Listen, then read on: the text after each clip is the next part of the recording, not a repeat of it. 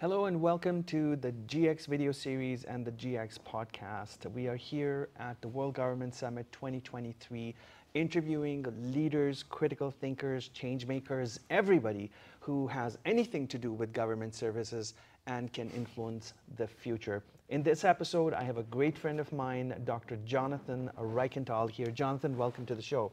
Great to be with you, Ian. It's a pleasure, and we've done this many times, but every time we connect, something new has happened, and you have interesting updates to share. So Jonathan, you have been CIO of a big major city in the United States, Palo Alto.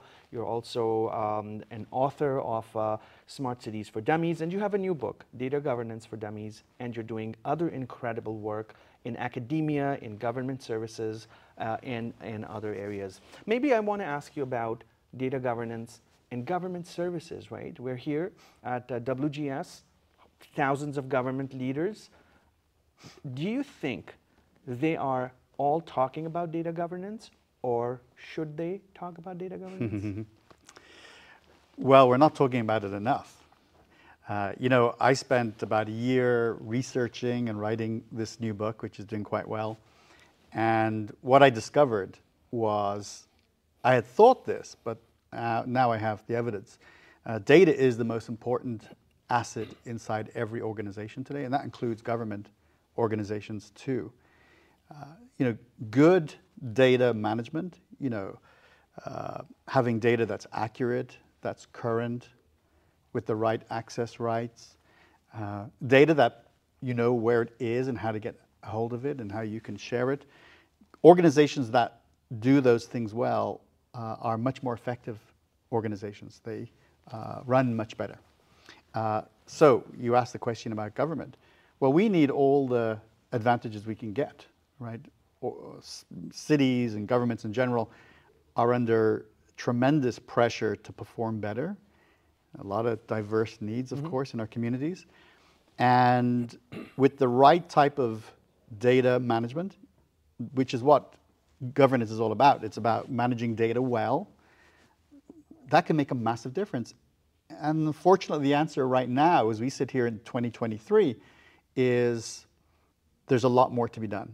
The private sector is doing okay with data. They've really embraced it. They understand how it can drive business growth and how you can target your customers and make better decisions. Governments are beginning to understand that well. Many are way ahead, of course, but the vast majority have a lot of work to do. And if they do it, if they embrace data governance, it could be a real game changer in government. Yeah. So governments, just for our viewers and listeners to understand, governments, cities, municipalities, countries can generate an enormous amount of data, right? They do. Right from how many trees are planted on the roads to, I don't know, how much electricity is generated, to how many people live there, right? It can be data about everything. In recent years, we've seen some kind of a trend where cities have now come up with open data sets. They're creating open data sets and telling researchers out there, hey, use this data to create solutions, do whatever you need. That's right. Does that form part of data governance that that governments should handle, manage, pay more attention to? Yeah. Where's that going right now? Where is that going? Well, I was lucky enough to move into government about the same time as open data was becoming a real thing. Effectively, as you described it, taking data sets and making them available to any stakeholders who want them so that they can solve problems, they can build solutions, so they can be part of decision making. And the open data movement really grew rapidly in the 2010s through 2015 and beyond. The full potential of this phenomenon, and it is one, and it can make a difference, has not been realized yet. Let's be clear. Unfortunately, as I observed, having this great, unique position to visit and work with governments all over the world, is many did it because it was a checkbox. The city manager said, let's get that open data portal up and running. Well, they didn't follow through. The cities did it for a while, and then they didn't keep the data sets current. And once the data is old or not accurate, it quickly has less and less value over time. There are many examples around the world of communities still doing great work with open data and having great partnerships. The broader question of using the abundance of data that most public, government agencies have in the world, that continues, and in fact, that's expanding. So I would concur with you that open data is a part of the data management ecosystem for government. It has to be, and it has to be done well, has to be maintained. You need people with skills. You need focus on it, right? You need to invest in it. It's not sort of one and done. It's, becomes part of your operating model for government. So that's not the only thing, of course. I mean, you can do that. It's actually quite, the entry barriers for having an open data portal are very low. Any community can do it, and lots have done it. But stepping back and saying, wait a minute, we are going to make the conscious decision as a government agency to recognize and use data as the most important asset we have. We're going to have a strategy around that. We're going to have investment. We're going to hire, or we're going to reskill existing staff. We're going to make it a real focus of our operations. That's the bigger thing I think that has to happen. Open data is a part of it, to your point. But the bigger picture is good data governance and good data management. So two things are coming to me from what you just mentioned. Number one is there is an ever-growing need for people with skills that can work with data, right? And this is where jobs are being created through technology, right? I find a lot of people sometimes complaining about how technology is taking away jobs. On the other hand, it's creating more jobs, but except they're more specialized. So the more specialized you get, the more upskilling you do of your career, of your work. I think that is the best thing to do and to become future ready, your organization and yourself. So that's one thing I can think of.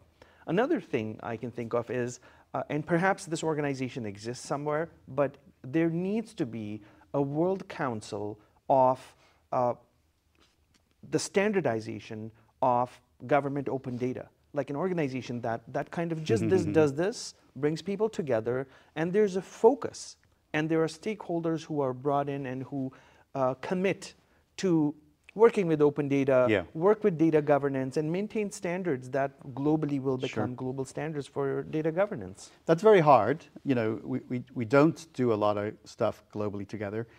But I will say there is a good news story a little bit about this. There is the Open Government Partnership, the OGP, which has been well embraced by the major economies of the world to really focus on sharing best practices, developing innovation together. But open data is a part of that, and there's some good guidance in there. But what I discovered, not only working as a leader of a city, but also being able to work with so many amazing leaders around the world in government, is that what is it? I lost my train of thought, to be honest with you. That's okay. We were talking about the open data. Oh yes, I'll tell you what I was going to say, which is they want to do these collaboration activities. Absolutely, they want to do these collaboration activities, and they are sometimes successful at it. But they also have to focus on their own work. I hope I'm sort of being clear about that. At the end of the day, a city leader, a government agency leader, has an agenda which is to focus on some core priorities. And as a result, sometimes that kind of cross-border, that global collaboration doesn't get the priority it needs. There is a tension there, of how to spend time, to how to share the time between those broad collaboration efforts and the local things. I mean, if your community says, you spend more time focused on global collaboration and not enough time on things that matter to us, that probably means as an elected official you're going to lose your job. You won't be voted, or as a civilian, in a public servant, you might be your days might be numbered.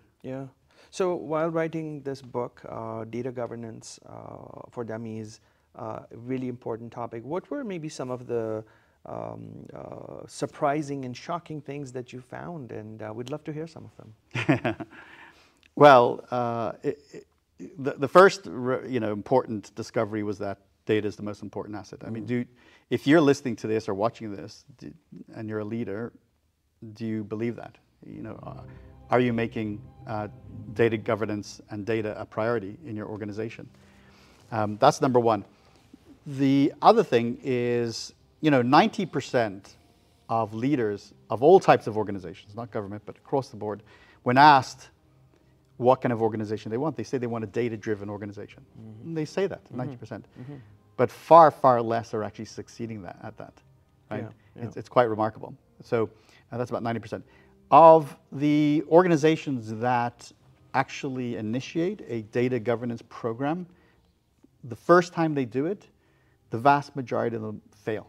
Yep. The failure rate is extremely high, right? And that's, that was a great motivation for writing the book, is let me help organizations of all types be successful. Yeah. So that was a great big finding.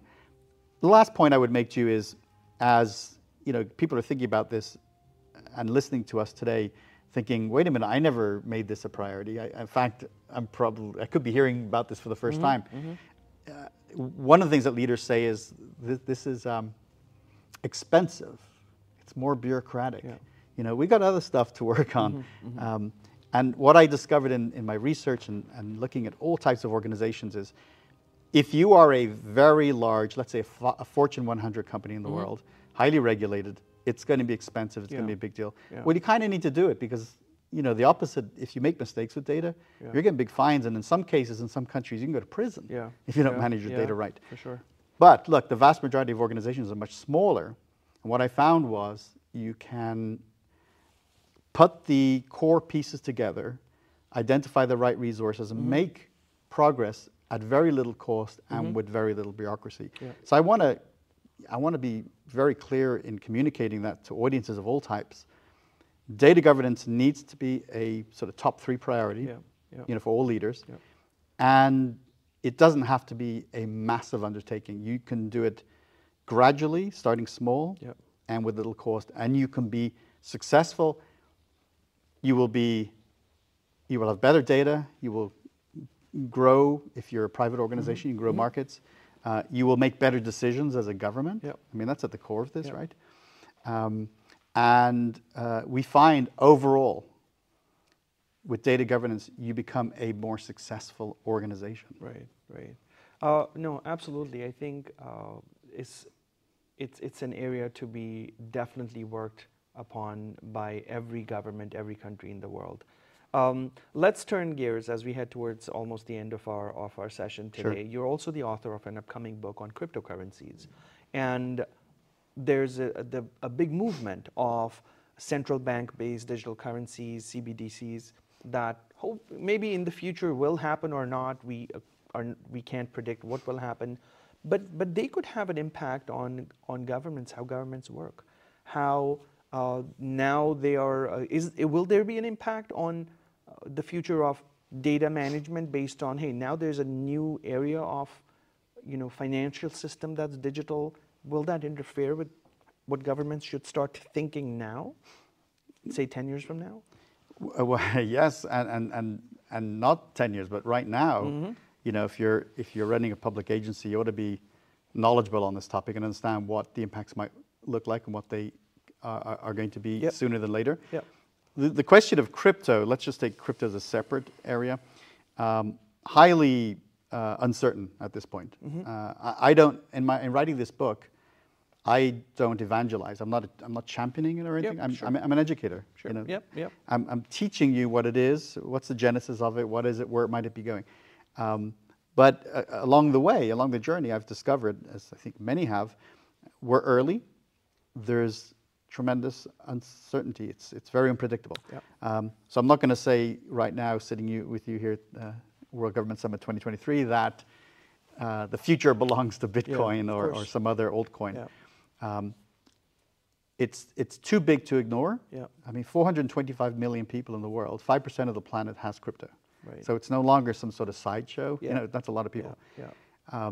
So governments need to understand what role it has in society, how it impacts economics.